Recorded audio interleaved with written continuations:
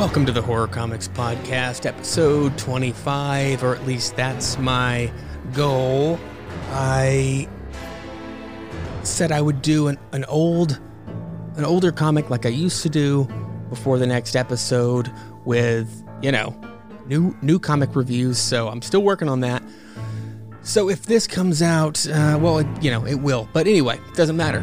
Thank you for listening, and thank you for being here. We are talking with my friend, Joey Casco, about some of the Joe Hill House comics from DC's Black Label.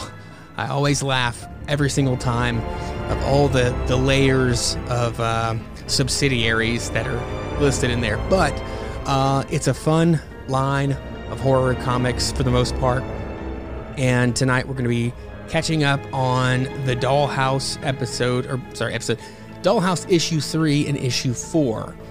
Issue 3 was one that was lost in a recording snafu, I guess. Either on my part on the part of Audacity or Reaper. I don't know. It's what I get for not really knowing what I'm doing when it comes to recording across multiple programs. But anyway, we have a good time. And then after, just as a little bonus discussion, I know it's not horror comics related, but after that, it was actually before we started talking about comics, we were talking, and we talked about the movie Birds of Prey that just came out in theaters that both of us really enjoyed. And again, I know it's not related to horror comics, so that's actually why I put it on the tail end. And it's spoiler heavy. It's not, we're not holding back at all. We're just kind of talking about it. And, so that's after all the horror comics talk. And, just be warned, and I'll give another warning, as kind of an outro, I guess, leading into that discussion, before we get there. So thank you all again very much for being here. And now we're going to talk about those Hill House comics.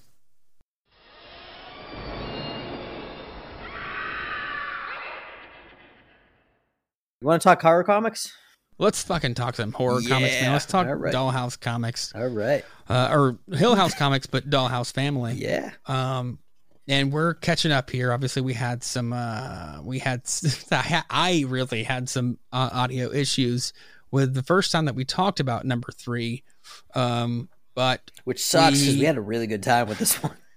We fucking did, man. We did. And hopefully, we'll have a good time with it this time around. But we've got the follow-up issue that we kind of want to get to as well. But they tie in together really well. So I think we can kind of we can kind of go between the two and see what happens. But give me one sec. Let me, I'm about to sneeze, so. Oh, that's you. Okay. Gesundheit. Yeah, thank you. Let me, you know what? I feel like I always forget to do this, so let me just find the credits. But no. Not you, Sea Dogs. Sorry, still don't know what's happening there. This one is not our favorite Machado.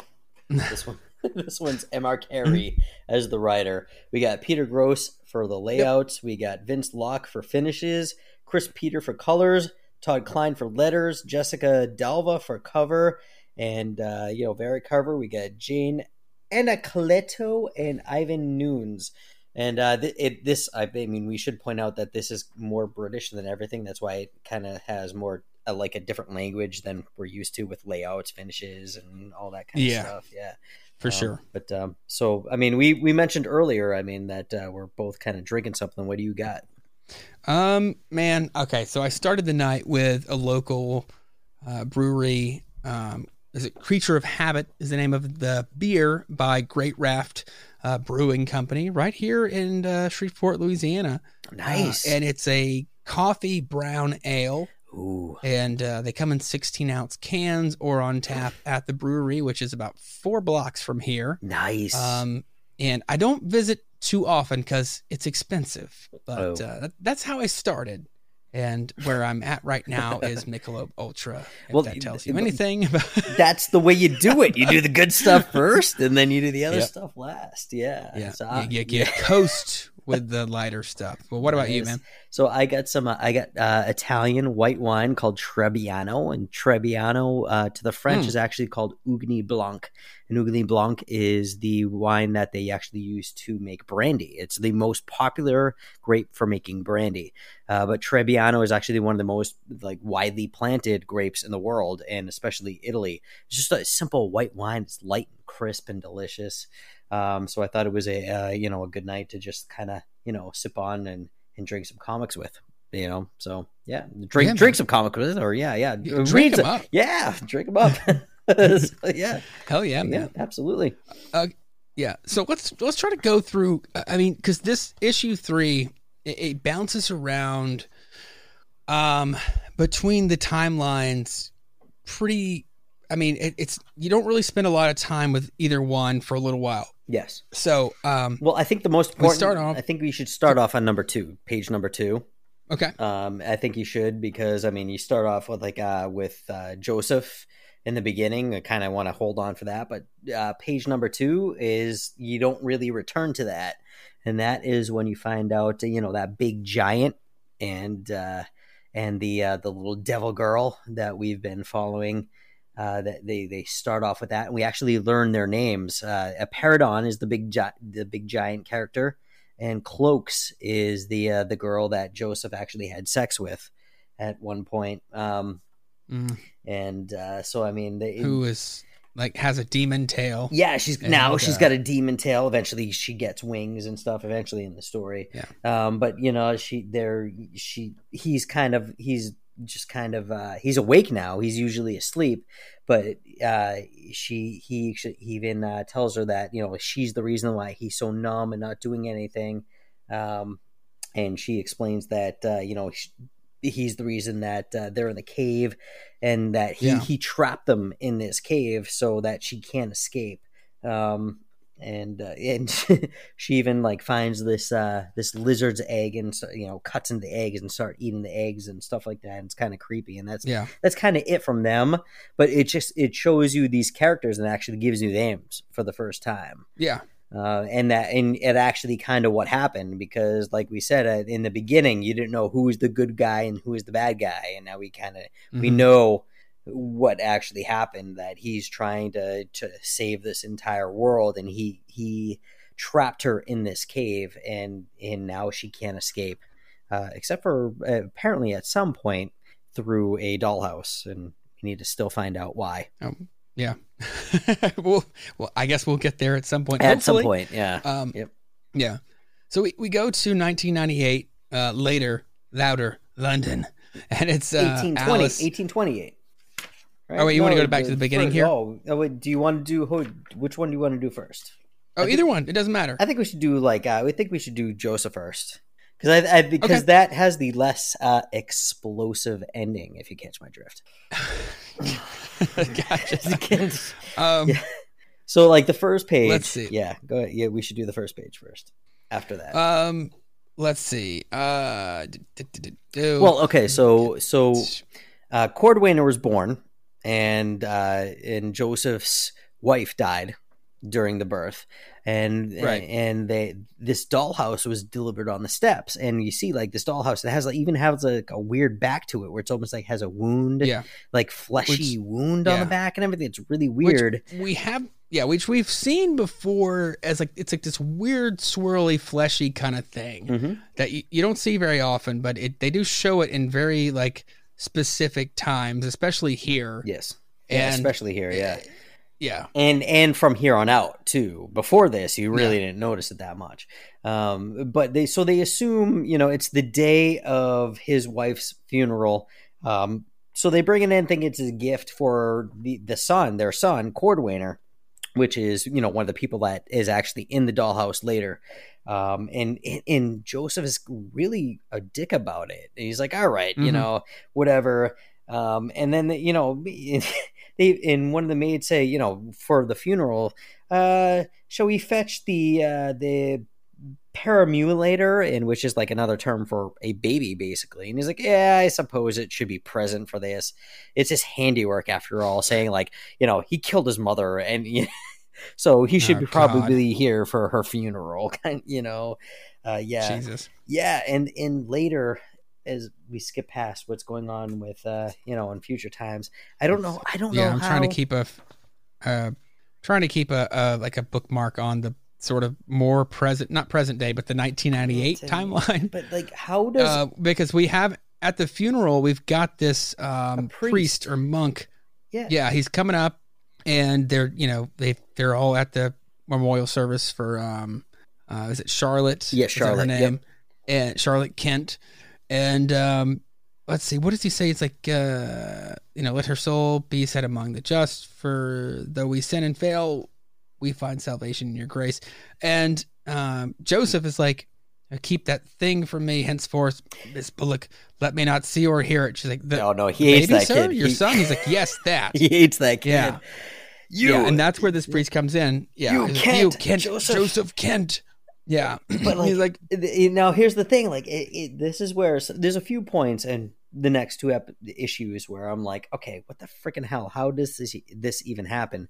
Like, but this is like, how does this priest, like just a random priest, even know what the hell is going on here?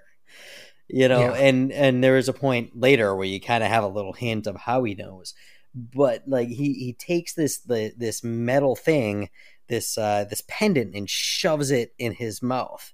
And he tells him, while alluding that he knows what Joseph did in that cave. Yes, exactly. He's like, did she embrace you down in the dark, give herself into you, the manner of a woman with a man? Mm-hmm. And that's where he's like cursing him basically and shoving this thing in his mouth because he like knows what's going on. Yeah, the Staling Gill will save you. Nothing else can. And he spits it out, and there's blood on this pendant and everything. Yep. Yeah. And then we got more of. But then, so later we skip ahead to actually where Cordwainer is actually older. He's not in the crib anymore. Yeah. He's actually older. 1835. 1835 for those keeping record. Yeah, and he's falling out of a tree, and so Joseph is meeting with the guy who was with him when he actually first went into the cave. So they were like exploring. They were doing this mapping, this cartography, and everything, and. And so they're discussing about things and finances and stuff. And he asked him about the cave that he went into. Joseph is just, I was going to say, Joseph just is reiterating how much of a bane of his existence this Cordwainer is. Like, I mean, just the worst dad. Yeah. Because that's what he says. Because his friend, whatever, the assistant, is like, the boy shows well, Joseph. He's like, the boy is a gall to me. Don't speak of him, Will. Like, move on to other business. I'm like, Jesus, man. He's an expense. That's what he is. He's an expense. Yeah. So, like, and so they're talking about finances and all that. And he's like, so what about that cave? And he's like, well, it doesn't exist anymore.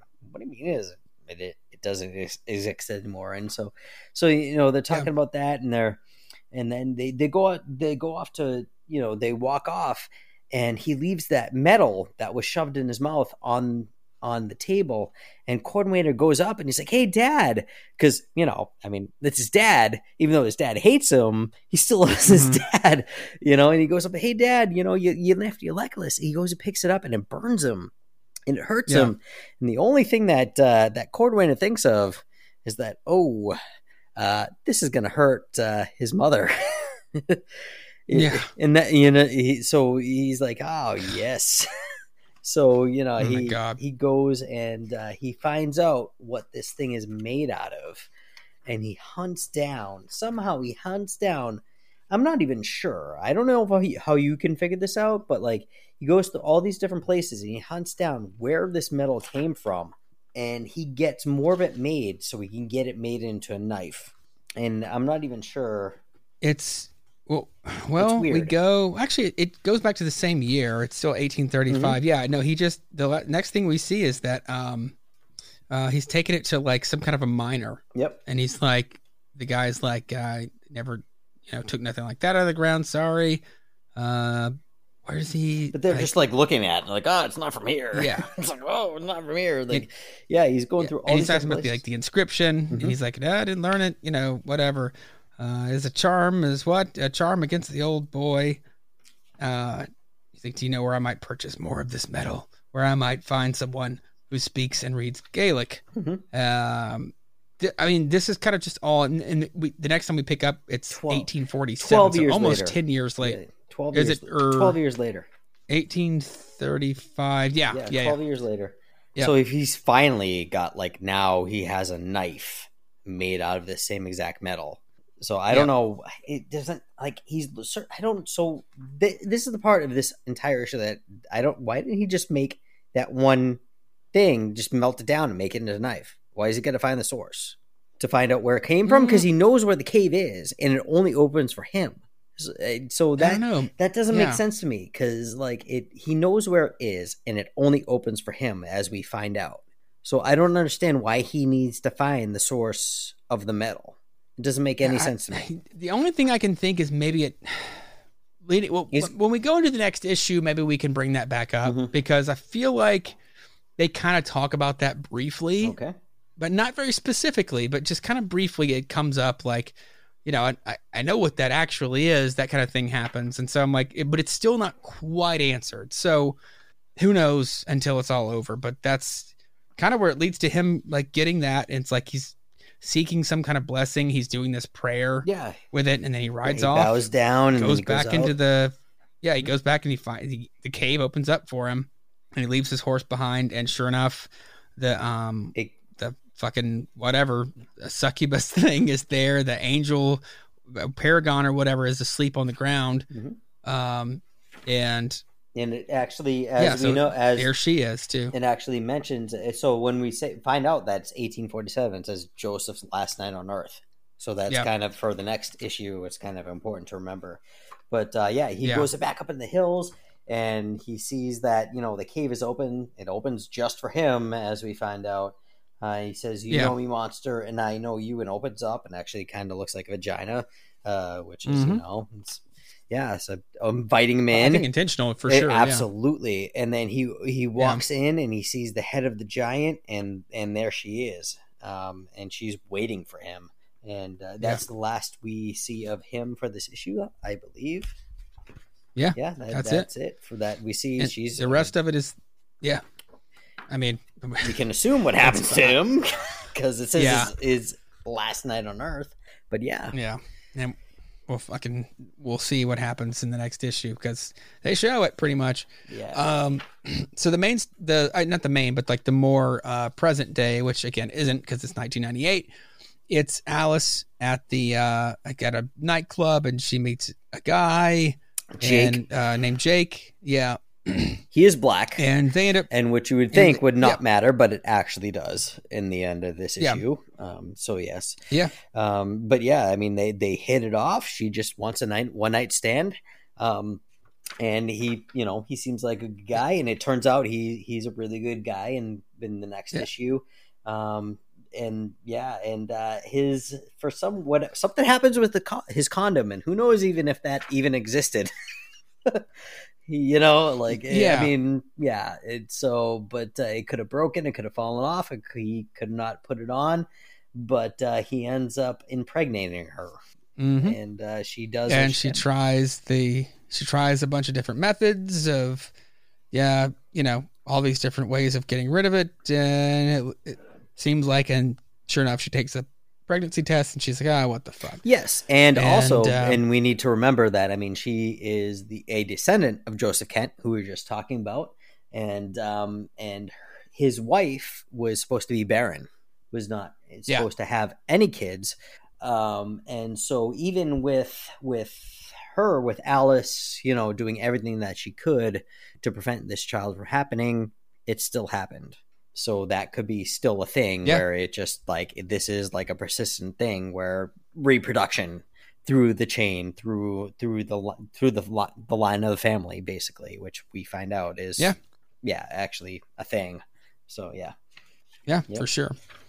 The next thing is we move ahead to 2005 with Una, who is her daughter, who's awesome. I love Una. She's great. Yeah. And they're in school. They get out. Big thing is like the teacher is when you first see Una, she's like checking out a drawing that she's done, and she's like, "It's my mom with a dog." She's like, "But is that blood? Why is there blood?" She's like, "Because my mom cut the dog's tummy open." Because she's a vet. And it's this thing of like, she's a veterinarian. Right? That's what she wanted to be. She's a veterinarian, so she's like, So it's this whole thing is like, does your mom really cut dogs open? And it's like, yeah, all the time, and cats, and it's to make them better. She's a veterinarian. Well, that's one of the things with when she was talking to Jake, she said she wanted to be a veterinarian. So now we find out that she became one. So finally became that. Yeah. So her, persistence and everything, that she actually became a veterinarian. Yeah. She achieved her dreams. Yeah. Yeah, for sure. And it's only going to get worse for her as we move along. Nightmare, absolutely. Yeah. Yep. You have this very sweet moment where she picks up Una from school and they hug, and then you can tell they just have a great relationship.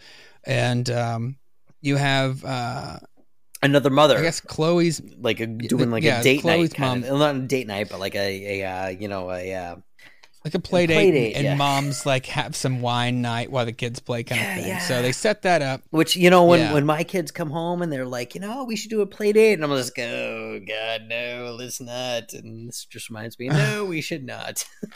Yeah, Roscoe has not been there yet. He only wants to hang out with our friends that have kids. Mm-hmm. He hasn't asked yet about school friends. Oh, yeah. To come hang out. We're like, okay. It's coming.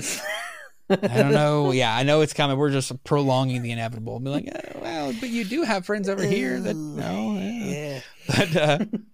But yeah, so you got play date coming over. And so I mean, and first, it actually turns out that they start talking about parents and the fathers of children, and Alice actually becomes honest about Jake, and that she actually didn't. She never even told him at all that he had a kid. And she's like, well, maybe you never even thought about actually telling him. And she's like, no, I don't think if it's even here. It might have been later, but she was like, my dad was an asshole. And as we saw, she actually killed him. She doesn't say that here, but my dad was a jerk. And and it's kind of weird because it's almost kind of like, as you see on like social media and all over the place, it's almost like a reverse kind of thing where she's like, why should I tell them because of a condom malfunction? And it's almost like you see that a lot from guys. It's like, why, because of like a condom malfunction. Now I'm a dad, I didn't want this and blah, blah, blah. And the mom's like, what the hell? It's almost like a reverse kind of thing. She's actually like, it was actually kind of weird for me as being a father of two girls. Like a reverse feminism kind of thing. I'm like, oh, really? Okay, really? I mean, this guy impregnated you, and he has no responsibility. Are you kidding me? It was actually kind of weird for me, but also it was also kind of strengthening for her because she's like, I can do this. I can do this without him. Fuck him. Yeah, I don't need him. I'll make it happen. Yeah, fuck this guy. He doesn't need to know. I can do this whole freaking thing. This is the love of my life. I'm going to take care of him. I'm going to do what I can, and then so they start to clean up. And they find the Cordwainer, like literally Cordwainer, like from the dollhouse, like a little doll of Cordwainer. And she's like, oh shit, like this is the doll from my childhood. But I think that was important that, so she's like, you guys got to go.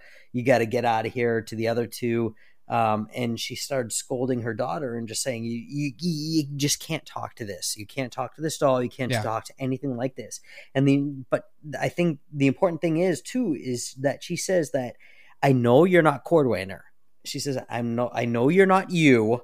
You're the dollhouse and you need to go now. So she knows that this isn't the person. For whatever reason, she knows it's actually Cordwainer himself. Her alone. Yeah, I know it's not you. It's the black room, but leave her. Don't come back here again. We don't need you. We don't want you. And she throws the doll into, I guess, the other room. So I think that's actually the important part. Ties into I was going to say that ties into the scene where the child Cordwainer is falling from the treehouse in the past in the 1835, where the dad's like, who cares about the kid? Right. So it's like a cool progression of the scenes there, but no, she knows Cordwainer's a good guy, his heart is in the right place, and that this is something that is not him, and it's the dark room or the black room, whatever it is. So it's not exactly. So I think that's important in part. I think I missed that in my first few reads, and I saw that later on that she was actually saying, hey, it's not you, but you need to go away. Yeah. Get the hell out of here. Yeah. And it's like the two girls, Chloe and Una, is it Una? Yes. That they're like playing with toys and they're like, okay, time to tidy up and clean up. And like it's actually Chloe's mom that finds the Cordwainer doll and is like, hey, what is this? It looks like an antique. And that's when Alice is like, oh God, like fuck, like this thing's it's out. Back. Something weird's going on here. No, it's back. Yeah. Well, so you go over to I was gonna say the next scene. It kind of goes. I'm sorry. Go ahead. Well, no, because I mean, you even said like at one point, I can't remember what point when we were talking about all these books and everything that you had suspected that the dollhouse just appears out of nowhere, and I was like, I don't know about that. I thought it was kind of a privileged thing and all that, and then it's been proven that it just appears out of nowhere. And even like these little figures and all of this just appears out of nowhere to just try to manipulate this family, so and that's kind of one of those things. Even the figures just pop out of nowhere, just to kind of like these little manipulations that are just kind of just picked and choosed from, and it's not just a random thing. But moving on. Oh, yeah. We'll see more of that too coming up here in the next issue because it's. Oh my God, it gets pretty fucking nuts. So we have Alice, kind of. It seems like waking up during a surgery, doing surgery on a dog, and it's like the other doctor here being like, Alice, hey, little help here. All right, she's giving birth, but the placenta won't expel. And she's like, okay. And your dad's waiting in the car, and she's like, what? She's like, never mind. I see it. Just needs a little coaxing, which isn't that. Well, it's a C-section. It's a C-section on a dog, basically. Yeah. So yeah. Yeah. So but isn't coax the name of like the the fucking yeah? And she said, just needs a little coaxing. Got it in bold letters. Oh, jeez. Yeah. And as she's pulling out of this dog's torso, it's just this big form of like mass and like flesh, and it gets bigger and bigger. All these arms sprout out of it. And this is awkward. Yeah, dollhouse. With all it starts turning into like a flesh.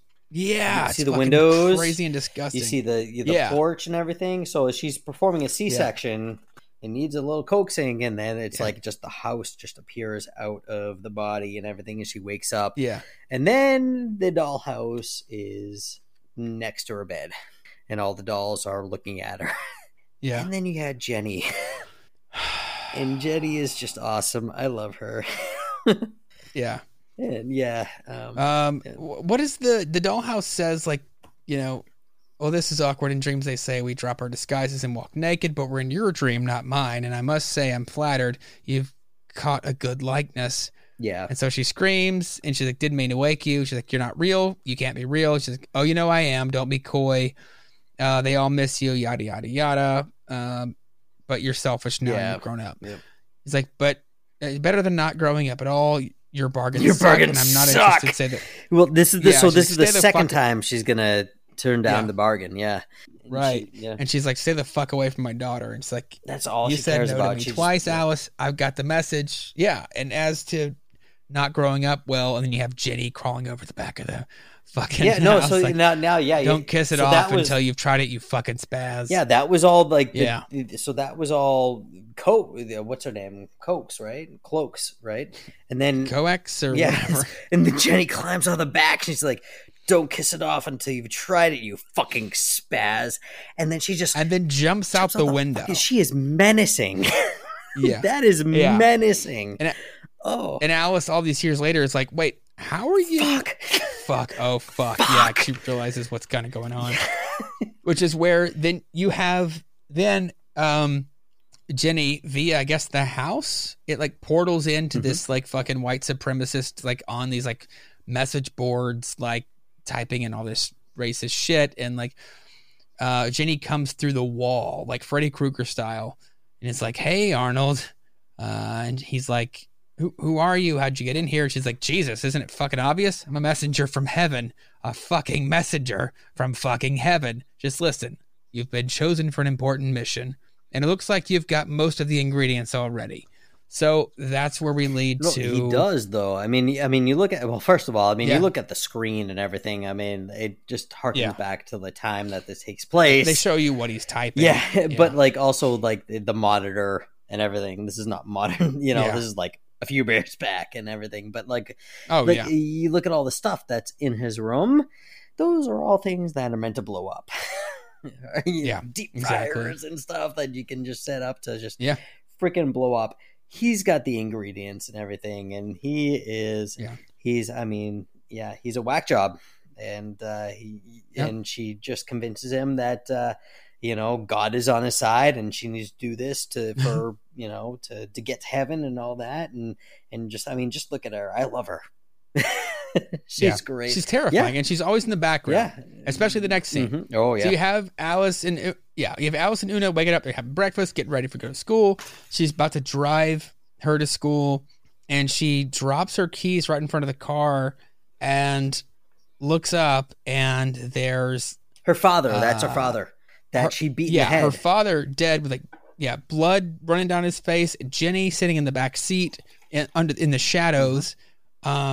And she drops her keys is the big thing. Yep. She's like, "Are you okay, Mom?" She's like, "Yeah, I'm fine. She dropped my keys right here. I don't know where they are. They're gone. I guess we'll take the bus." So that's where this whole next progression comes. It's like they get on the bus to go to school, and then you have this guy.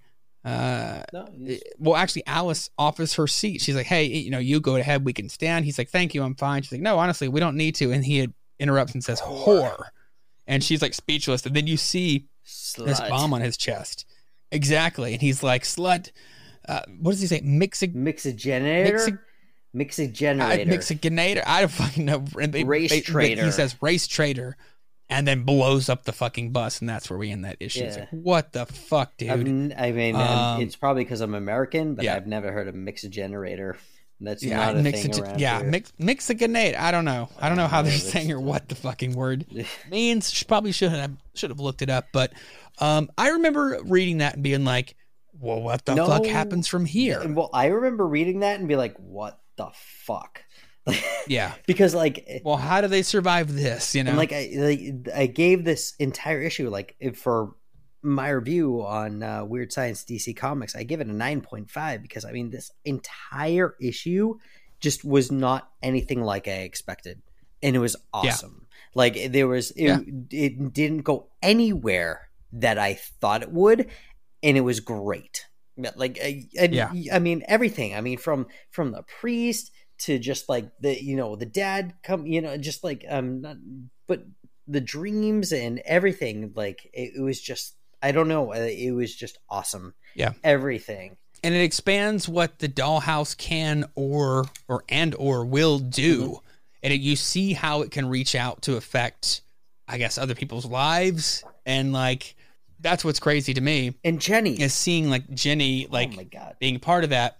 Now reaching out, being an agent of the dollhouse or of the dark room or whatever. Exactly. Now, and it's just well, what the fuck is going on here? Mm-hmm. Yeah. No. Not only is she because she said the words, but not only did she say because she did that, now she's a part of it.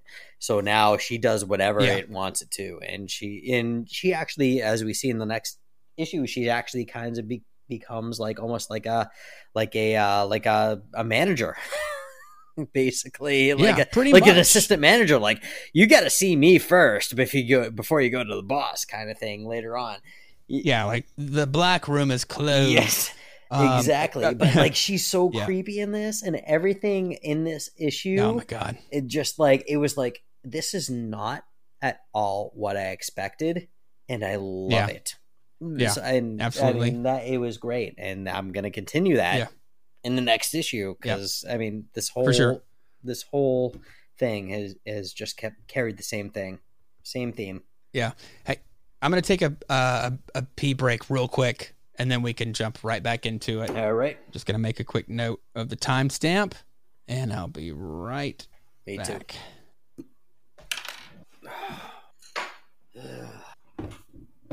Oh boy. Okay. All right.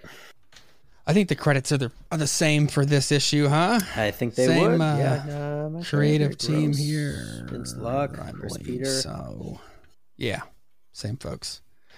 I mean, shit. This issue starts you back with Joseph Kent in the cave, and he is confronting this whatever she is, and so she says, "You've ridden a long way on a wild night, Joe. Come along in now and lay down your little silver wick trimmer. Aren't we friends?" He says, "No, we're not, and this is not silver." She says, "Oh, I know what it is." I mean, we got freaky one time, but we ain't friends. Yeah. Yeah. She's like, "Oh, I know what it is. You don't, though. You only know what it will do." And he says, "That's all I need to know. Come down and face me, spawn of hell." She says, "Hell? Hell's a mean and piddling kind of place. My home is somewhere much bigger and farther off. But since you ask so prettily," and she like sweeps down and she says, "I'll come." And when she does that, she slices his hand off. Yeah. That's holding the knife. That's holding a knife. So he starts freaking. Yeah, I mean, he had this knife made to, hurt her or kill her. Right. And she's just like, sling, it's gone. Now you get nothing.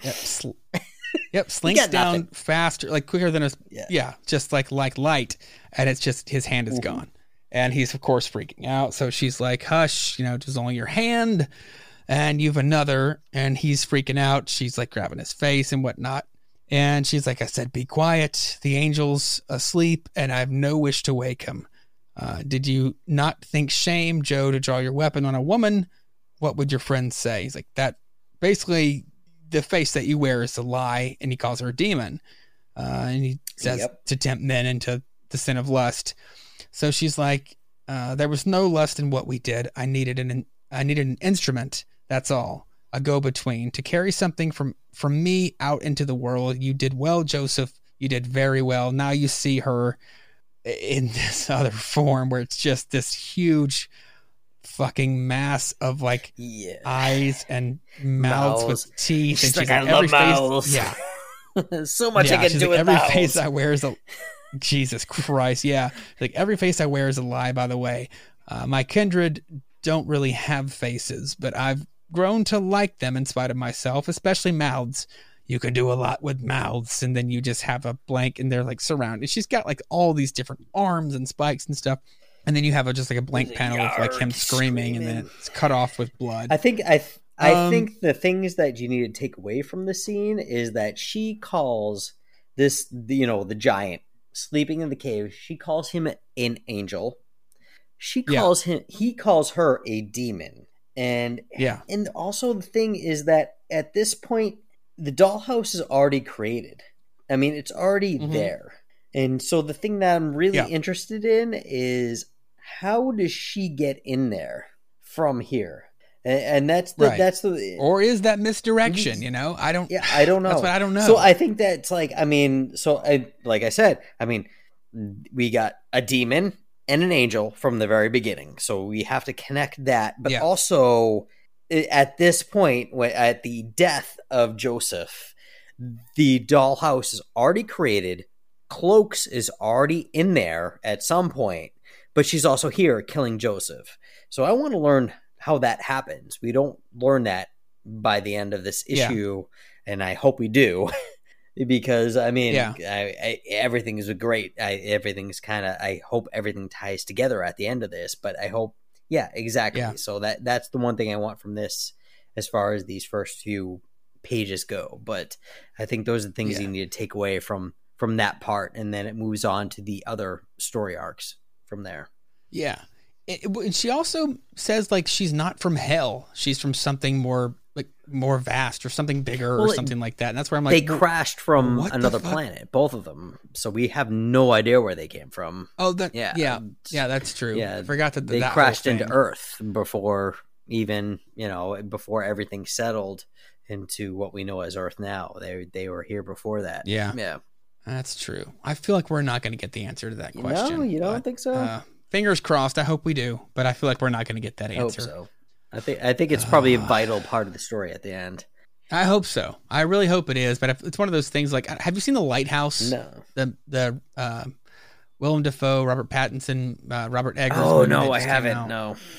It's, I mean, if you like weird, like kind of horror, I hate to call it a horror movie, but like it's kind of funny in a lot of ways actually, but like it's just kind of an artsy sort of eerie movie. Eerie is it? It's an eerie movie where you're just questioning things, and like it's one of those things by the end of the movie where you're like, what is this? What does this stuff mean? Yeah. And you can kind of go online and like piece things together and say, okay, they were doing an interpretation of this story, but okay, whatever.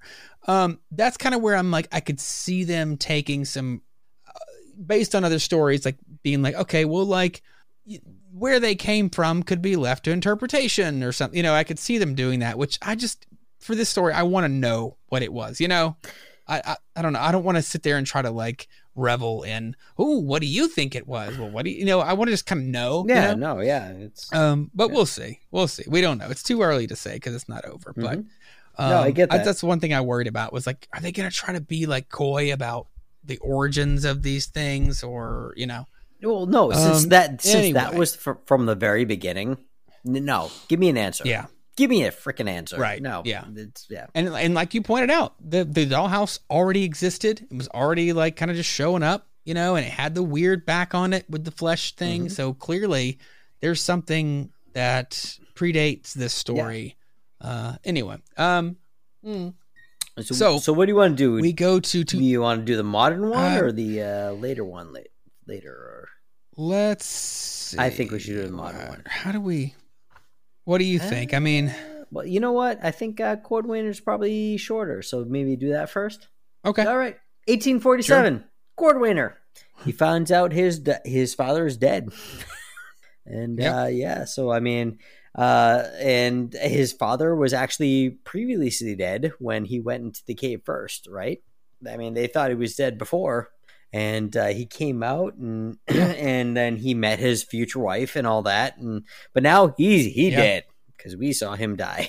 Yeah, but and now they're bringing Cordwainer, like the box that he had with him, with like a journal and a pistol. Yeah, I know that his possessions and everything, and they even mentioned that Cordwainer still has the dollhouse, and he's like, hey, it just brings me comfort. It just, it's a piece of me. It brings me comfort. And then we find out that, he grows up, he finds a wife, he becomes an inventor. He just, he was withdrawing from humanity and from his wife. Exactly. He has no feelings basically. And let's not forget, he's an offspring of Cloaks. He's an offspring of this demon, and so he just doesn't have this connection to other people, and he disconnects, and he has focus in his work. The estate goes into debt, and he just grows old. And it's interesting. Yeah, it's interesting that when he grows old, that's when they mention like he grows old, and then his wife leaves him, taking the children. So it's kind of like, after they're old, like I guess maybe they didn't have children for a long time, but like maybe that doesn't matter. I don't know. That's you know what? That was interesting. Now that you mentioned that is something that I mentioned that I noticed, that he grows old first, and then his wife leaves with his children. So was he like one of the old, oldest will come and visit his every wife now and was then. like way younger, and these still like kids. That was kind of weird thing for me when I was reading it, but I was like, I kind of passed it over, and I was like, you know what? Okay, so he grows old, and he all his children gone and everything, and the estate goes in debt and everything, and then he's just kind of just this old guy, and when he's close to death or whatever, the house is like, hey, come here, come live here, and he accepts it. Well, did you notice that? Okay, sorry to interrupt, but like the narration goes from like referring to him, like it goes from like he does this, he does that, and like he grows old, and his wife leaves him with his children, whatever, and then it switches in the same font and the same wording. It switches to, I wish I had found, it switches to first person. I wish I had found someone who understood me. Oh, well, actually, never mind. It says he thinks. Okay. So it's, never mind. I completely missed that. Disregard what I just said because it doesn't matter. I skip I didn't recognize the part where it said he thinks, and so they're just quoting him basically. Oh no, My I get soul's what you're friend, saying my though, heart's because you ease. know what? I mean, that's Yeah. the angels. That's the angels' font. I wish I had found someone who understood me. He thinks. No, because Yeah. this So the narrating the narrator's story the angel is the unconscious I would think giant. so. Yeah. I just okay. So in my mind I went get to because that. again Yep.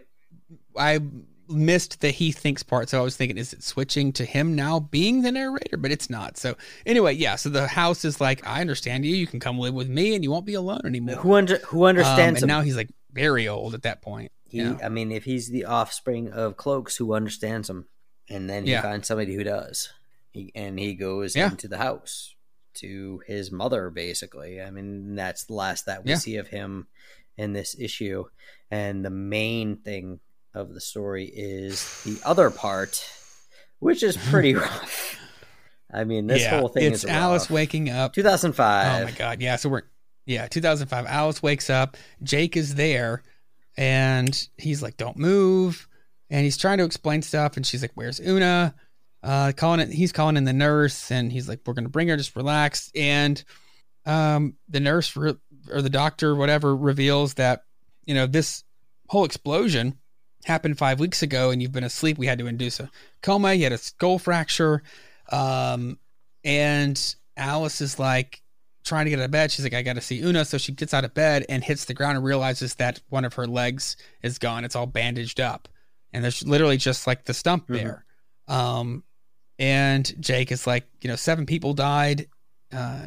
You and Una were the lucky ones. And she's like, hell of a way to find out. And he's like, I hear you. I only just found out I had a kid. Yeah. And so you find out that like in all of this, the police came to him being like, hey, like your daughter, which, whatever. I don't know how those things kind of worked out. I mean, especially, we're talking about like another country too. You're talking about England. We don't know how these things are handled as far as if they ran DNA, you know what I mean? Like they could have just led back to him, registrations, whatever. I don't know. Yeah. It's kind of, a lot of things are different here. But also, a thing that I found just like, you mentioned the stump. I found it really disturbing that she kept mentioning the stump, and when people, she keeps calling it that, in bold letters, and I thought that was really like important, where she felt that it was just like, no, this is my stump, instead of because the back of the dollhouse kind of looks like a tree stump. Like the rings, you know what I mean? No, like you're looks right. like a wound and kind of fleshy, but it actually kind of looks like the rings of a tree that's been cut down. I didn't notice that. Yeah, and the dollhouse is probably made of wood, being old. So I wonder if that's something. Who knows? Yeah. We don't know. It hasn't really, But I'm curious to see if that's like. But I feel like it's almost like an insult to herself, where it's like, no, this isn't a limb or whatever. It's my stump. Like, this is what I have to deal with. F you. I have a stump. Yeah. It was like, it's kind of like an insult to herself or to others. Like, F you. This is what I have to deal with. Yeah. You don't know what I'm dealing with, kind of thing. But she also sees like Uma, who has an arm, like she has a prosthetic arm. She runs when they finally get to see her, and we actually get to see that Jake has been actually a really good dad.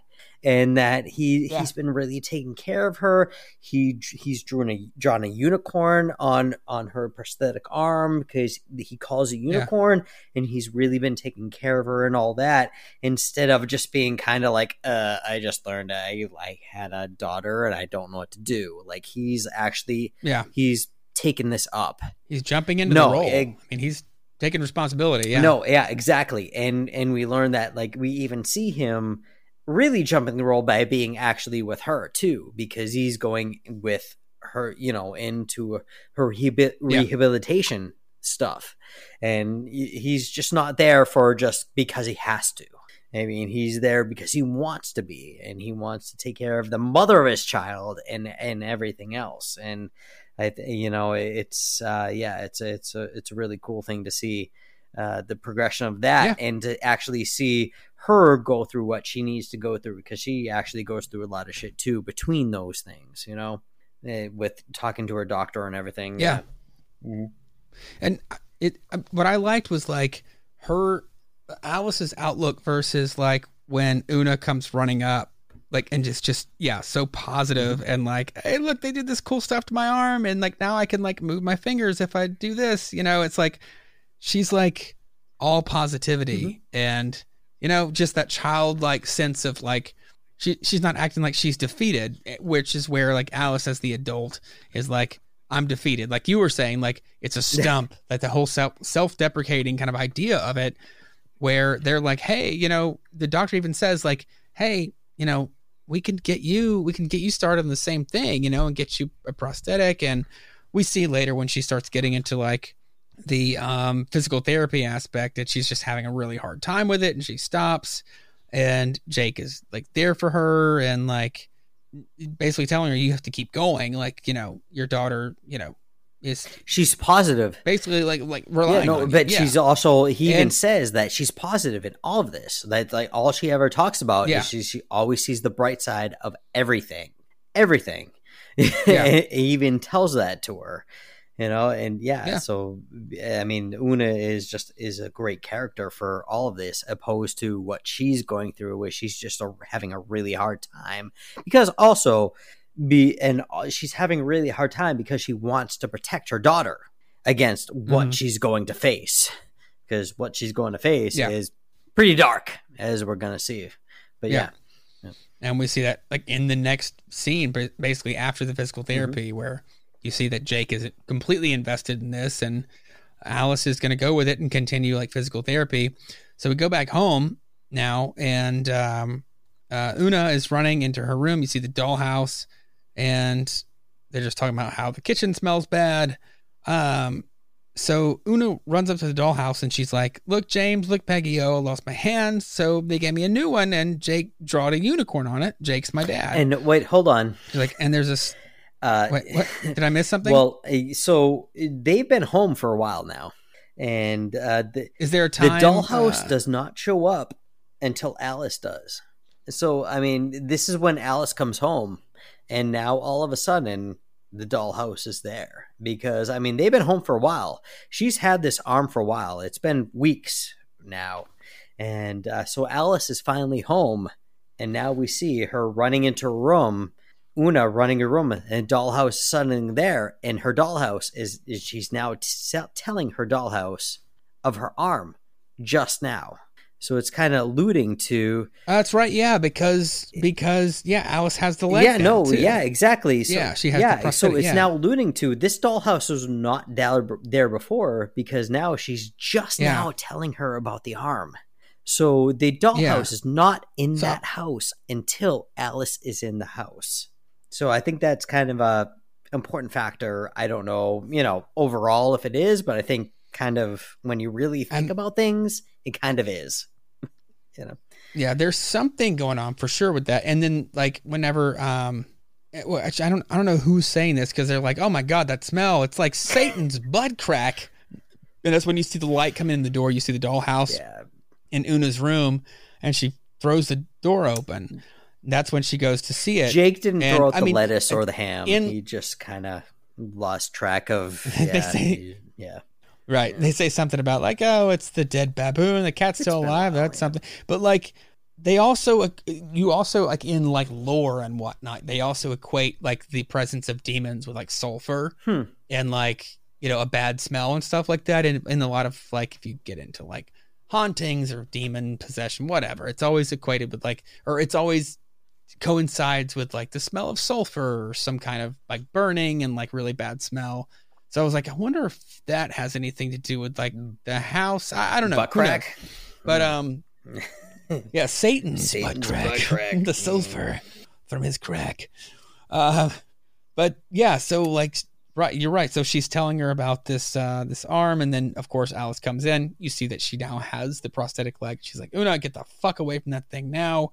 She's like, I was only talking to the dollies. She's like, you mustn't, Una, you mustn't promise me. She's like, I promise. She makes Jake take Una out to dinner, and they take Alice straight up confronts the house. Well, no, I mean, she's pissed the fuck off because, I said, if this thing, she just is now literally mentioning to her the dollhouse, like to the dollhouse that like, hey, here's my new arm. Like, this is what I have. And it's been 5 weeks. So like now you're in the house. Like, this is about you. This is not about your daughter. This is about you. This is about you. This is your first night back in the house. And all of a sudden dollhouse is back, and now you're confronting your daughter, and she's now telling you for the first time about her hand and everything and all that. Now, all right, get her out of here. I'm going to do this shit myself. And she is pissed the fuck off. And she says the words, and she goes up in there. She sees her family, the whole family. She's happy to see them. They're happy to see her, but she's like, get me to the black room. Get me there right now. Yeah. Just fucking. And I love the shot. Yep. Yeah. I love the shot when she's in her house before she goes down into the dollhouse. She's standing in the doorway and she's like, all right, you bastard, let's do this. And then she says the words and crawls in. But yeah, so it opens right up. It's just like kaboom. And it's like, yep, let's go. Yeah. And they're like, oh, we'll stay and play games. You're never going to leave again. And read the water babies. Oh, to you. And she's like, guys, it's great to see you, but I can't stay. I came to talk to the black room or whatever the fuck it is that lives in there. And they keep trying to talk to her. But Cordwainer is like, well, here's the thing. Is like she even said at one point, she's like, I know this isn't you. I mean, this is this isn't you. Like the doll that was outside the house. This is the evil in this house, right? And he's like, and at this point he's like, I'm afraid I can't do that, Alice. The rules have changed. You have to ask her. So he's like, actually, and you look at the face on him, he's actually concerned for her. So like it's kind of a confirmation. That's right, because she's like, take me to the door, Cordwainer. Yeah, he's actually it's kind of a confirmation of like, you know what, I actually care for you, but like this bitch is gonna fuck you up. Because she does. And it's she does. Yeah. He's like, I'm afraid you have to ask her. And like Jenny is standing up on like the steps at the top of the stairs like, hey, fuck nugget, how's it hanging? I was like, oh Jesus, I love it. How great is that? Oh, so evil. A fuck nugget. How is it hanging? Yeah. Oh, and then I love it. Right. So and then good. In this scene, kind of sprinkled in, you have Una talking to Jake about, and Una's like upset because she's like, Mom's being so mean ever since we got back. I don't understand. She's being so mean. And Jake's like, no, you have to understand, like, the whole reason that she is different now is because you were there when this thing happened, and her whole goal in life is to protect you. And she feels like she failed because she didn't keep you safe. And I'm like, fuck, man. As a parent, I'm like, dude, fuck, yeah. Like, yes, way to explain it. And it's like, so it hurts her really bad that she couldn't do that for you. Absolutely. I mean, as you know, as I got 2 girls, and I mean, that's the biggest fear. That's like, you know what? Guess what? I ain't afraid to die. I'm afraid of losing them. I'm afraid of leaving them. Right. You know, like it's like, as far as just responsibility and just kind of, you know, taking care of them and all of those things. Yeah, exactly. And you just feel all of that. And you feel. Yeah. The fear and the places your mind can go, like, of like the worst case scenarios of anything for your child and like not being able to protect them or keep them from harm. You know what I mean? It's like the idea that at some point you do have to kind of let them go off to school or wherever, but like that idea never leaves of like, no, but I have to do everything that I can do. Exactly. And that's, and you know what? And I hate to bring up like the whole Kobe Bryant thing. I don't care. I don't care what, like the whole thing, whatever Kobe Bryant did, whatever, and all that, I will, whatever, leave that out of that.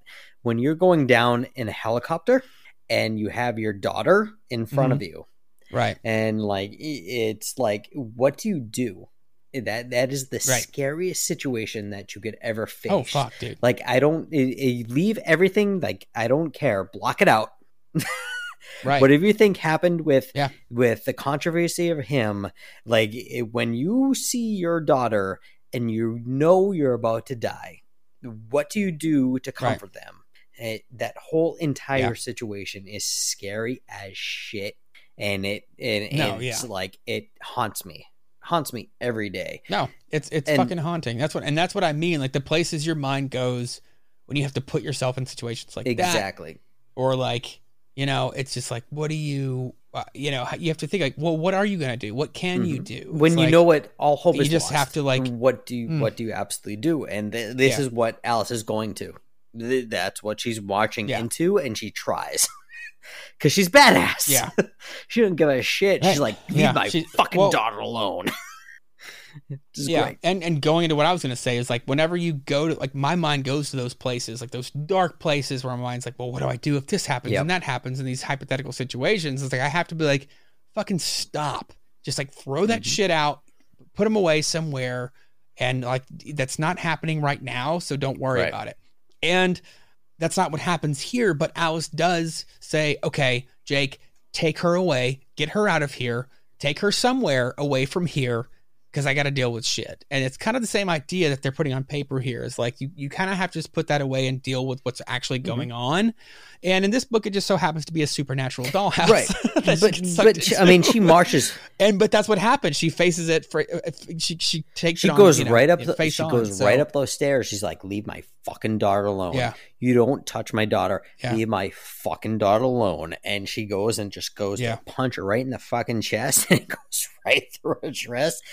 And freaking Jenny just kicks her right in the stomach. Yeah. She's like, feel stupid now, don't you? Yeah. And she's able to hurt Alice, It's like, again, the helpless feeling of a parent, like just getting kicked in the gut by something you can't control. Like, so what is the deal she makes? She's like, okay, here's the deal, you stupid bag of meat. And I'm only saying this once, so fucking listen. Your Rugrat gets her hand back. You come and join the other retards. Take it or leave it. Cloaks is sick of your bullshit. And so am I. So am I. Fucking and she out. Spits her out. Like takes her fucking foot. It just spits her fucking out. I love it. Yeah. Like you even see like liquid or something coming out with her. She's like, so am I, and spits her out. And, take it or leave it. Cloaks is sick of your bullshit, and so am I, and just fucking spits her right out of there. Like, I mean, look at that. I mean, just freaking awesome. Yeah. Jenny is fucking great. I love this character. I mean, as a villain, as a villain that I was not expecting when this story started to be like, and like you said, not even like the villain, but like the manager. The annoying person that you want to get through to talk to the person in charge. Nope, sorry. So this is where you have basically Alice is like, no, fuck you. I'm not dealing with you. Fuck off. And the house is like, is that your final answer? She's like, yes, it is. She's like, you're sure? She's like, how many times do you want me to say it? It's like, 3 times is quite enough. Very well, Alice. You've made your choice, and now you'll have to live with it. So then Jake and Una come home, and they're like, hey, we've got food and whatnot. Wait, but hold on. So Alice is reading. So she's like, so her thinking is like, all right, so if I accept your offer, I'm going to go in this house forever. She's going to get her arm back, but then I'm gone. She doesn't have a mother.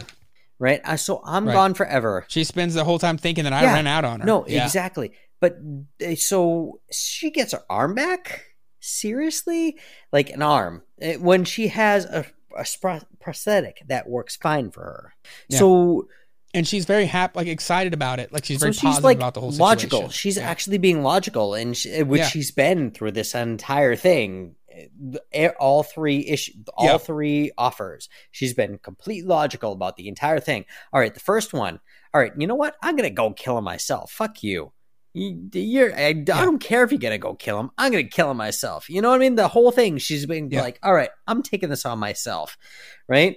And so, and the house is like, all right, you know what? 3 offers is fine. She goes and blasts off, and then she goes and she reads her a bedtime story, and Peter Pan and everything, and we see Jenny in the background, and God, it's when they're saying goodnight. She's like peeking around the corner behind her like good night, dresser. Mommy. Good night, Ona. Sleep tight. And then like right to left, sneaking on that quote.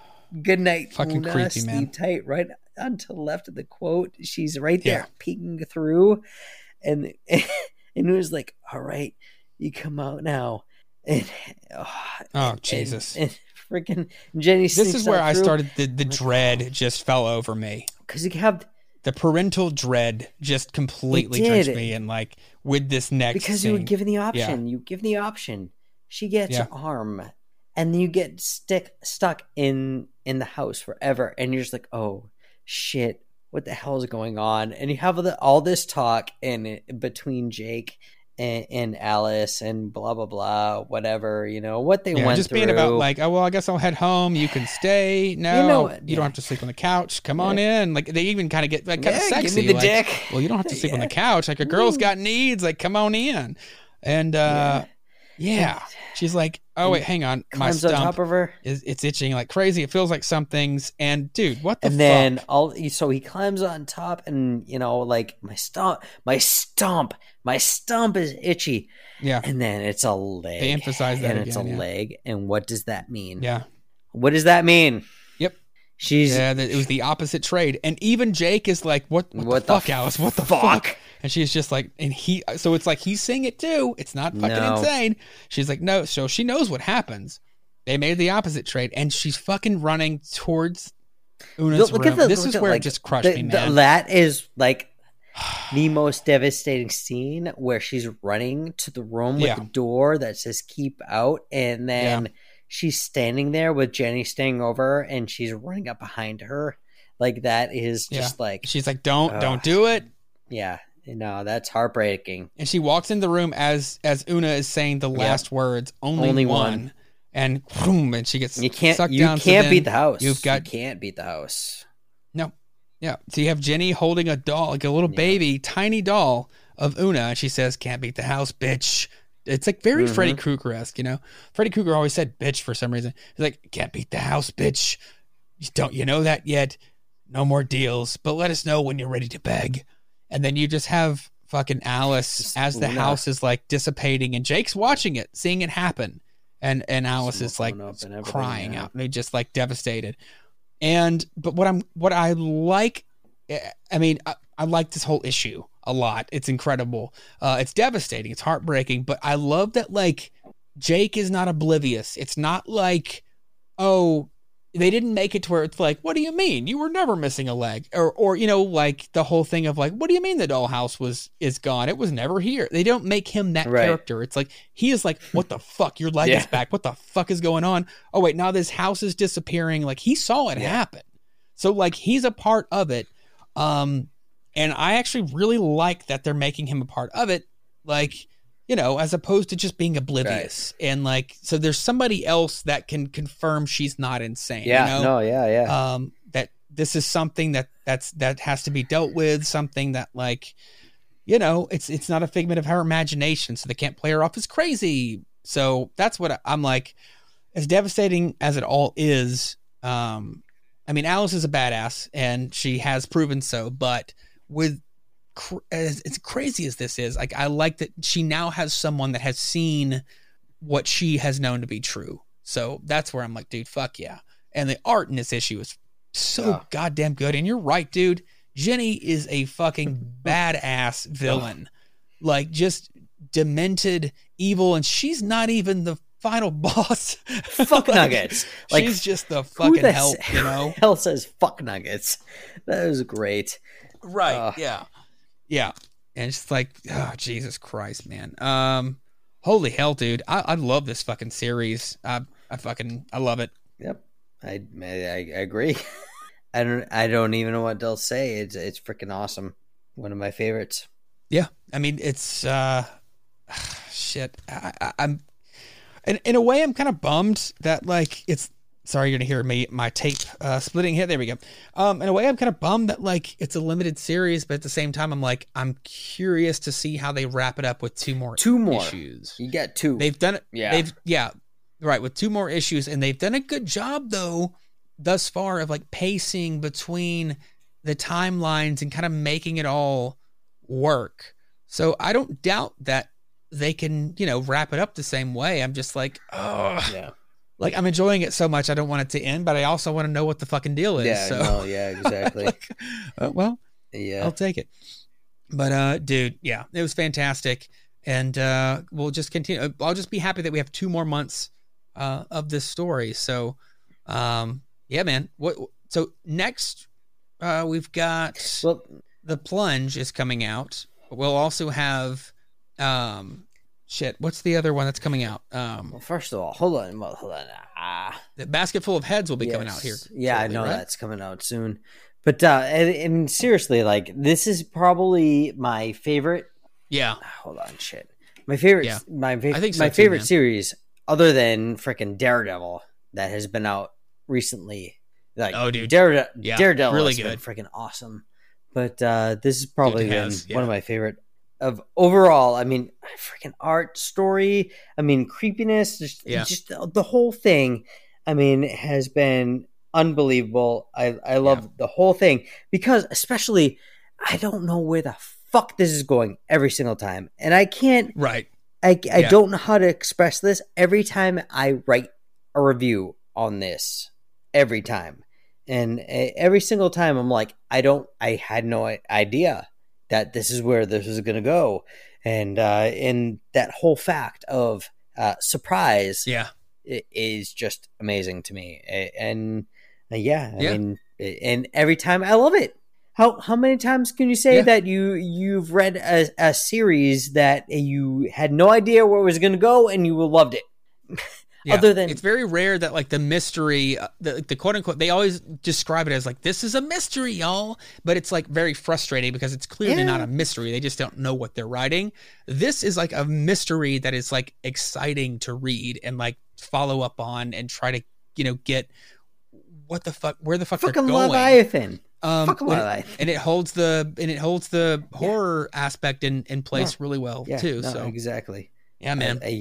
I love it. I love every part of it. Yeah, absolutely. Mm-hmm. Well, hey, we'll go ahead and sign off. But where can all the fine folks find you and get in touch and follow? Right. Well, so I write reviews for WeirdScienceDC.com. That's Weird Science DC, I believe, on Twitter and all that kind of stuff. And then Joey Casco at Joey Casco on Twitter. And I actually have a wine blog, thewinestalker.net. Mm-hmm. That is the stalking as far as like stalking the bushes instead of stalking in the, stocking shelves, STALKER.net. So that's a bit. That's about it. Yeah. So hell yeah, man. And I'll have all those links too in the show notes as well. So go check that out. If you're one to, I guess if you're listening to this, these instructions don't matter because you'll already have seen the show notes. So anyway, check them out. Go follow and check out reviews on WeirdScienceDCComics.com too. So, dude, it's been a blast. I can't wait to talk about the follow-ups to this, also.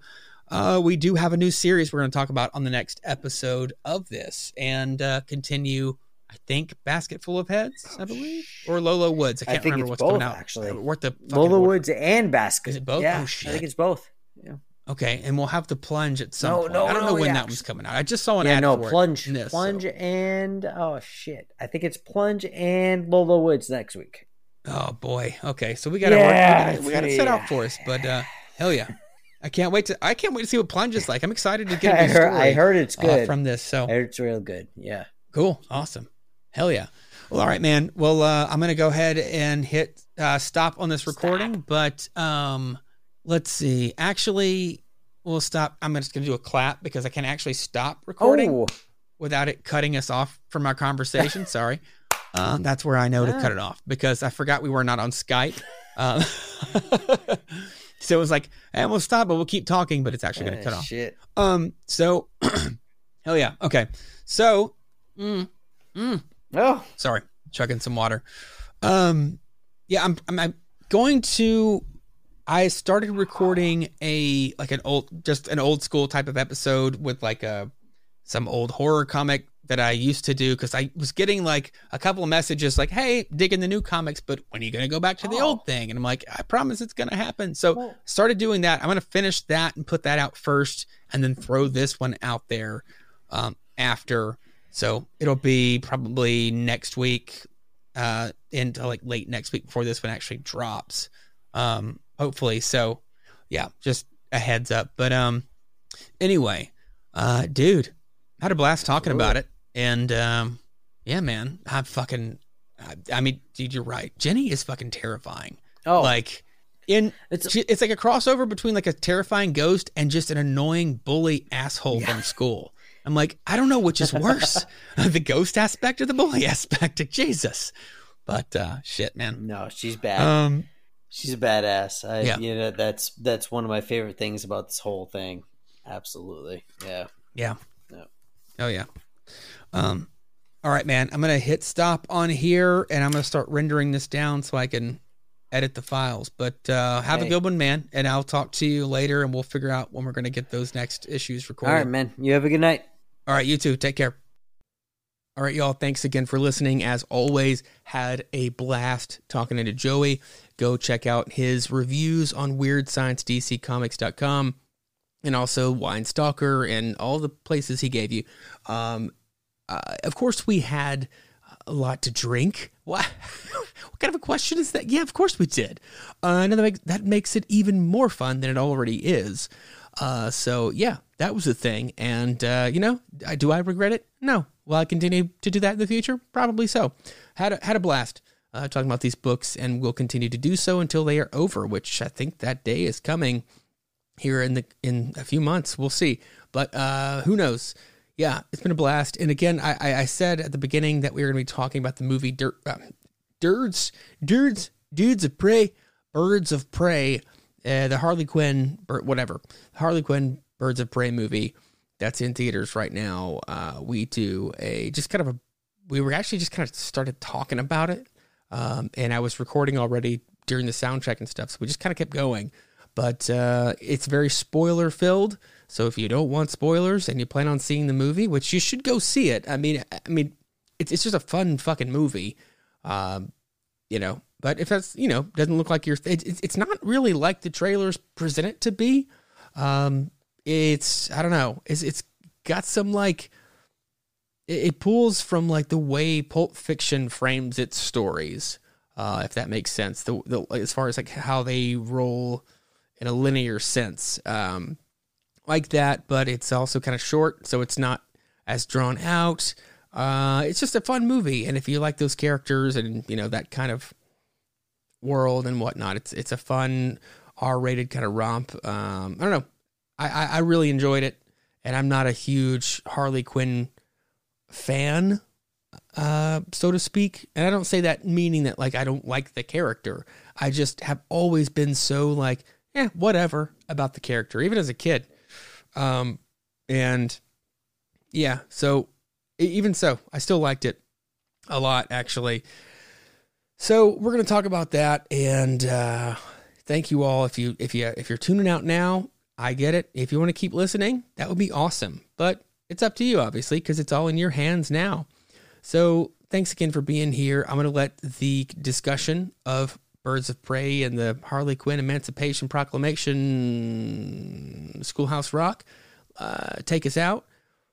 And if you want to get in touch, if you want to send in show mail, horrorcomicspodcast@gmail.com, at horrorcomicspod on Twitter, and I'm at RevRim on Twitter. Seriously, I'll read show mail. I'll play show mail audio that you want to send in. If you have personal horror stories that you've experienced, I'll read or play the audio of you telling the story on the show. Otherwise, we will be talking more about these books, and I will be continuing to go about doing some of the older books that I've been collecting here for a while, and I've got a whole bunch of new ones. When I say new, I mean new collected versions of old pre-code horror stories. So I'm excited to dig into those. And yeah, again, thank you all very much. So we will see you next time. Finally saw Birds of Prey, and I saw it with my wife. What was it? I guess it was yesterday morning at like 11:30. We went to the 11:30 showing, and it was weird. I want to see it again because me too. I don't know if I was expecting, I guess maybe Suicide Squad again, which that's not a bad thing. It's just, this is a different type of movie to me than most comic book movies, because it seems like it's pulling from like a Pulp Fiction kind of thing, Mhm. but with comic book flair and some action that's very John Wick-ish, and which makes sense because the director came on to do some of the action scenes and whatnot. But like, it was just a different kind of thing, and it paced itself in a different way and told the story in like this non-linear thing. And I was like, I was not expecting this, and so it's just kind of a weird thing, but I really enjoyed it. I would just like to see it again, having settled with those expectations. But I mean, I really liked it. But what do you have any like kind of thoughts on your end, just as kind of like breaking the ice, or what? No, I mean, obviously it was a Harley Quinn movie. I mean, and that's part of the problem. I think they even renamed it Harley Quinn Birds of Prey, right? So, I mean, it was Harley Quinn, and it felt that way. Like, I mean, Harley Quinn. I mean, you get your funny moments. I mean, you got the comedy and all that, but you also got the blood. You got the action. Like it when it got serious, but also you had the comedy, the silliness, like the breaking the fourth wall, not to the point of Deadpool, but you know, like it did all of that, but it also had like it had the Birds of Prey in it too, which I really loved. I thought Black Canary was awesome. She was great. And the thing that bothered me about Black Canary though is I think she only threw one punch. Everything else was a kick, and I don't know if anybody else realized that. She used her legs a lot and her feet a lot, and that kind of actually bothered me. Like, use your fists, Murray, you know? Like, it was all legs. She did kick a lot, for sure, yeah. Yeah. But I thought that Huntress, because Huntress is one of my favorites of all time. Probably my favorite female superhero of all time. And I think they did her right because they kept her, like, in the background. And she was just there. And they didn't put it in there too much, but enough that you wanted more. And they still showed her backstory. They still showed her as a kid, you know, and kind of showed her motivations for what she was doing and her awkwardness in front of like social situations. You know, I think they did her really good. And just the overall, I love the movie. And Cassandra, I wish maybe they were planning for like a future thing to have her as orphan, or, you know, but you know, she was very talkative, and which that character isn't. So it was kind of weird to have her doing that out of character, but still she was awesome. Like the whole thing was just really well done. I really loved it. It was a lot of fun. And I think maybe a lot of fans have a problem with that because DC's try to keep it so serious, you know, so you have this divided thing where it's like, all right, now you're trying to make it fun now, but it should be. I mean, I think this movie should be. And I really liked it. I had a lot of fun. I need to see it again. It's you know, it's not the greatest movie in the world, but I mean, you want to sit down and spend, you know, how long was it? Like two hours? Not even that, maybe? Not even 2 hours. Not even like 2 hours. 40, hour 45, something like that. Yeah, it was the shortest of all of DCU. Like, you want to sit down and just have a good time for that amount of time? It was great. It was awesome. I really liked it. It was awesome. Yeah, and that being the case, like the runtime, I thought it was cool that like it wasn't like, all right, now it's all action. It's like it still takes its time setting up the story again with that non-linear kind of thing. Okay. So with Huntress, and we don't have to like rail on this for very long. I just wanted like a lot of people were like, well, Huntress didn't get enough time, and like I just wanted more time with Huntress, and like I get that for sure. But like me and Jordan talked about it. We recorded like a full on review just before we're recording, and he kind of felt the same way of like I kind of wanted more time with her, and I agree it would have been cool, but like one of the things I said was like, it actually like, it kind of makes sense. And the movie actually sort of makes sense of it, not giving her more time. Like they kind of play into it with like, she's very mysterious. She like shows up and like kills the people she's after. And they kind of make a fun thing of like, what's her name? Oh, it's the crossbow killer. The crossbow killer. Everyone calls that. She's like, my name. Even with the last guy, last guy's like the crossbow killer. And she's like, God damn it. Yeah, dude. I thought that was really good, and not like cheesy comedy, but really good timing, you know? But you even show her like in the mirror, like practicing, and it's just kind of funny. Yeah.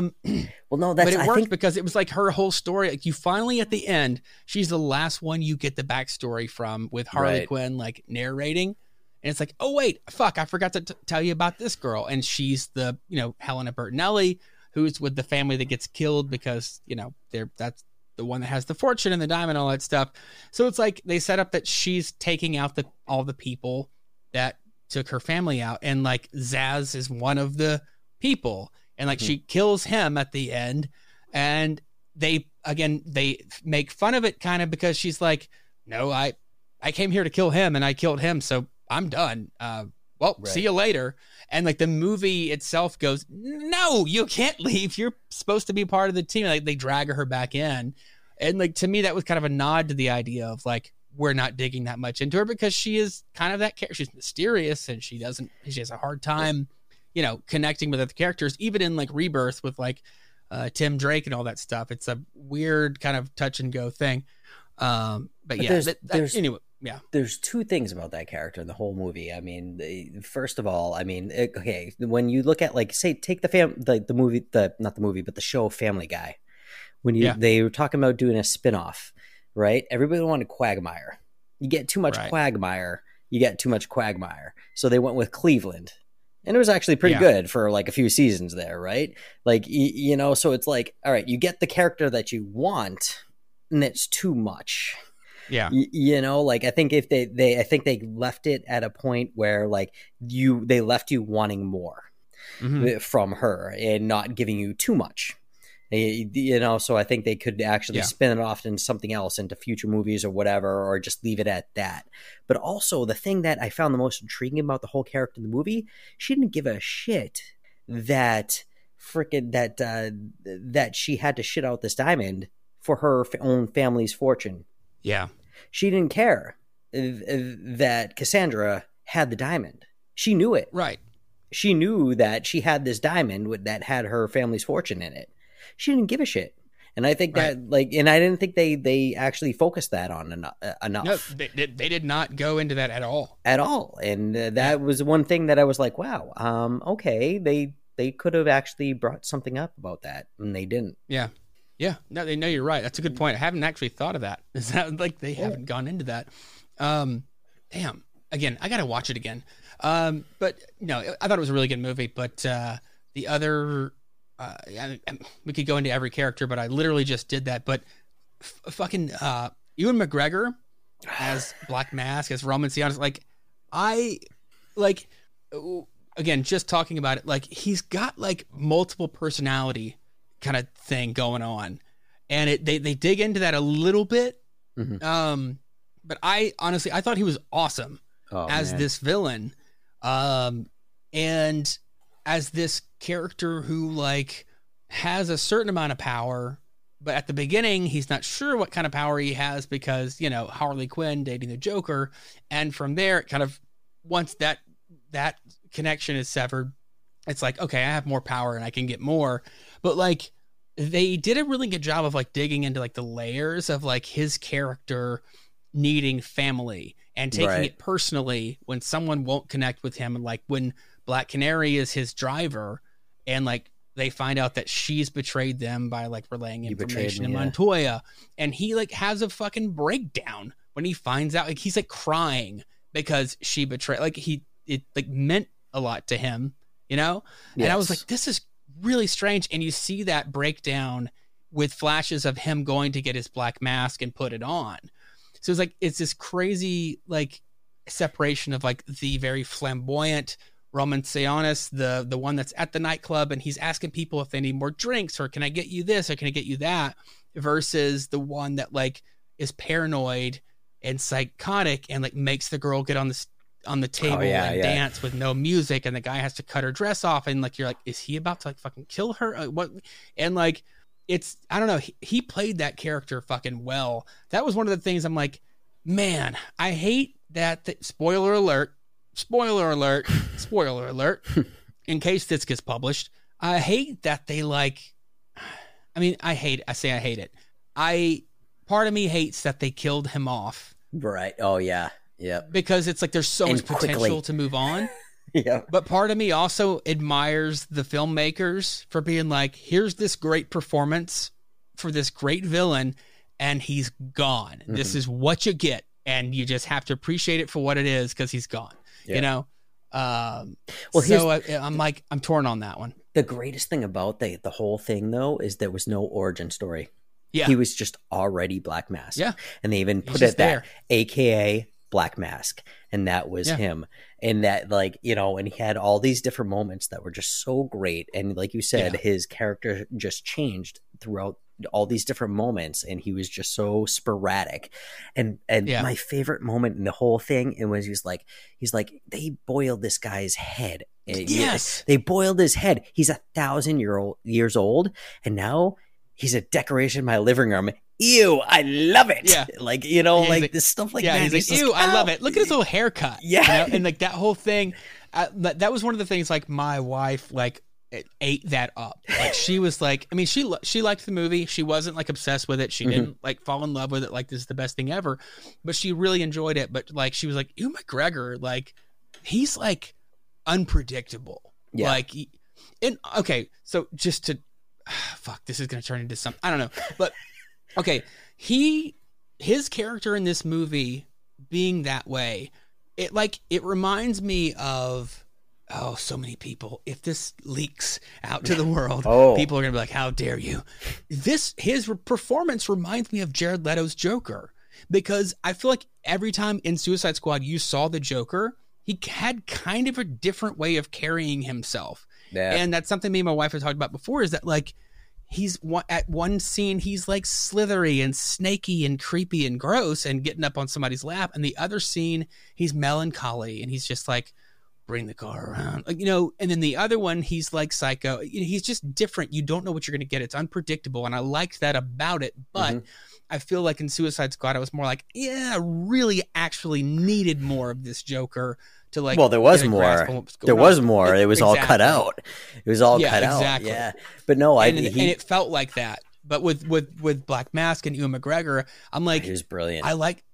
It's like I wanted more, but maybe that's a good thing. I didn't feel like it was like missing it, you know? I thought he did a good job of just being like, I understood that this was a conflicted character of like, he's just out of control of his personality and like psychotic, I guess. But yeah. No, he was amazing. But the one that actually really surprised me, and so like Black Canary, I knew she was going to be great because I've seen her before. Yeah, I knew that she was going to be an awesome Black Canary, and everybody was like, "Oh, you know," doubting her. She was really good as Lance. She was awesome. Yeah. But Zaz, her man, this is a man's world. Oh man, and that's her singing apparently. But just just her personality and what she represented. I mean, that's Dinah Lance. She was awesome. And even the explanation of her mother and everything and explaining why Renee was older, like it really tied everything together. If you really know everything that's going on, it was awesome. It hinted back to something. It hinted back to like an age of vigilantes and heroes, you know, maybe 20 years ago. Exactly. And it was like, that's really cool to dive into that, not dive into it, but hint at it, you know? Yeah. So, I mean, she was amazing. I really liked her performance and everything, but that did not surprise me. I'm really happy that it didn't.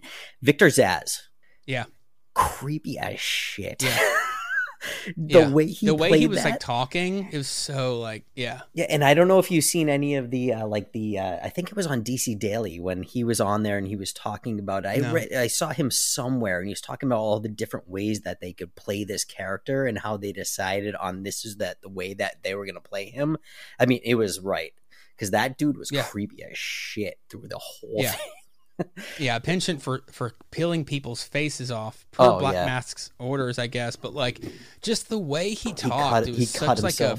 But it was also subtle, because it wasn't. They didn't like focus on how he cut himself and all that. The scars were there, and there was one tiny little mention of this right here. This spot is for you. Yeah. And that was it. He's like, I got one. Yeah. When he was telling it to Harley Quinn, he's like, I got one of these for every little bird I had to pull out of the sky. And I got one special spot for you right here. Yeah. It was like, that's all they had to say, you know? Yep. And I thought that was a cool way of doing it. And like the way he would talk, he had just kind of like this sort of, I don't know, a lot of times it was like this kind of dead, like, like he would just kind of not really mumble, but it was just kind of this lifeless thing until like, he had to kind of operate in society. That's when it kind of changed. But like you had that sort of dead voiced thing, and this obvious like jealousy. Going back to that scene where like Roman Sionis is like showing Black Canary around his like office and showing her all of his things, and like Zaz cannot stand that he doesn't have the attention, and he's just like has to interrupt and tell the thing about Ace Chemicals blowing up, and even Roman is like, well, Zaz, what is wrong with you? Like, this is great. Like, what did you know? Harley, they're broken up now. I need Harley. No, but like, you're absolutely right, because like when you hear the actual actor speak and how different it is from the character, you're like, holy shit. Yeah. Like he did a great job as portraying a different character, and like actually this character who's just a fucking complete psychopath and creepy as shit. The whole thing was just awesome. I mean, it's not the best movie in the world, but it's a lot of fun. It is. Fun. I think it accomplished what it needed to accomplish, which was just being entertaining, and again, for me, being different than what I was expecting. If this is the direction, gives you a little bit more. Yeah, I mean, if this is the direction that they want to go, bring it, do it. Yeah. For sure. Yeah, I mean, it's just like that was a pure comic book movie for the characters that were involved.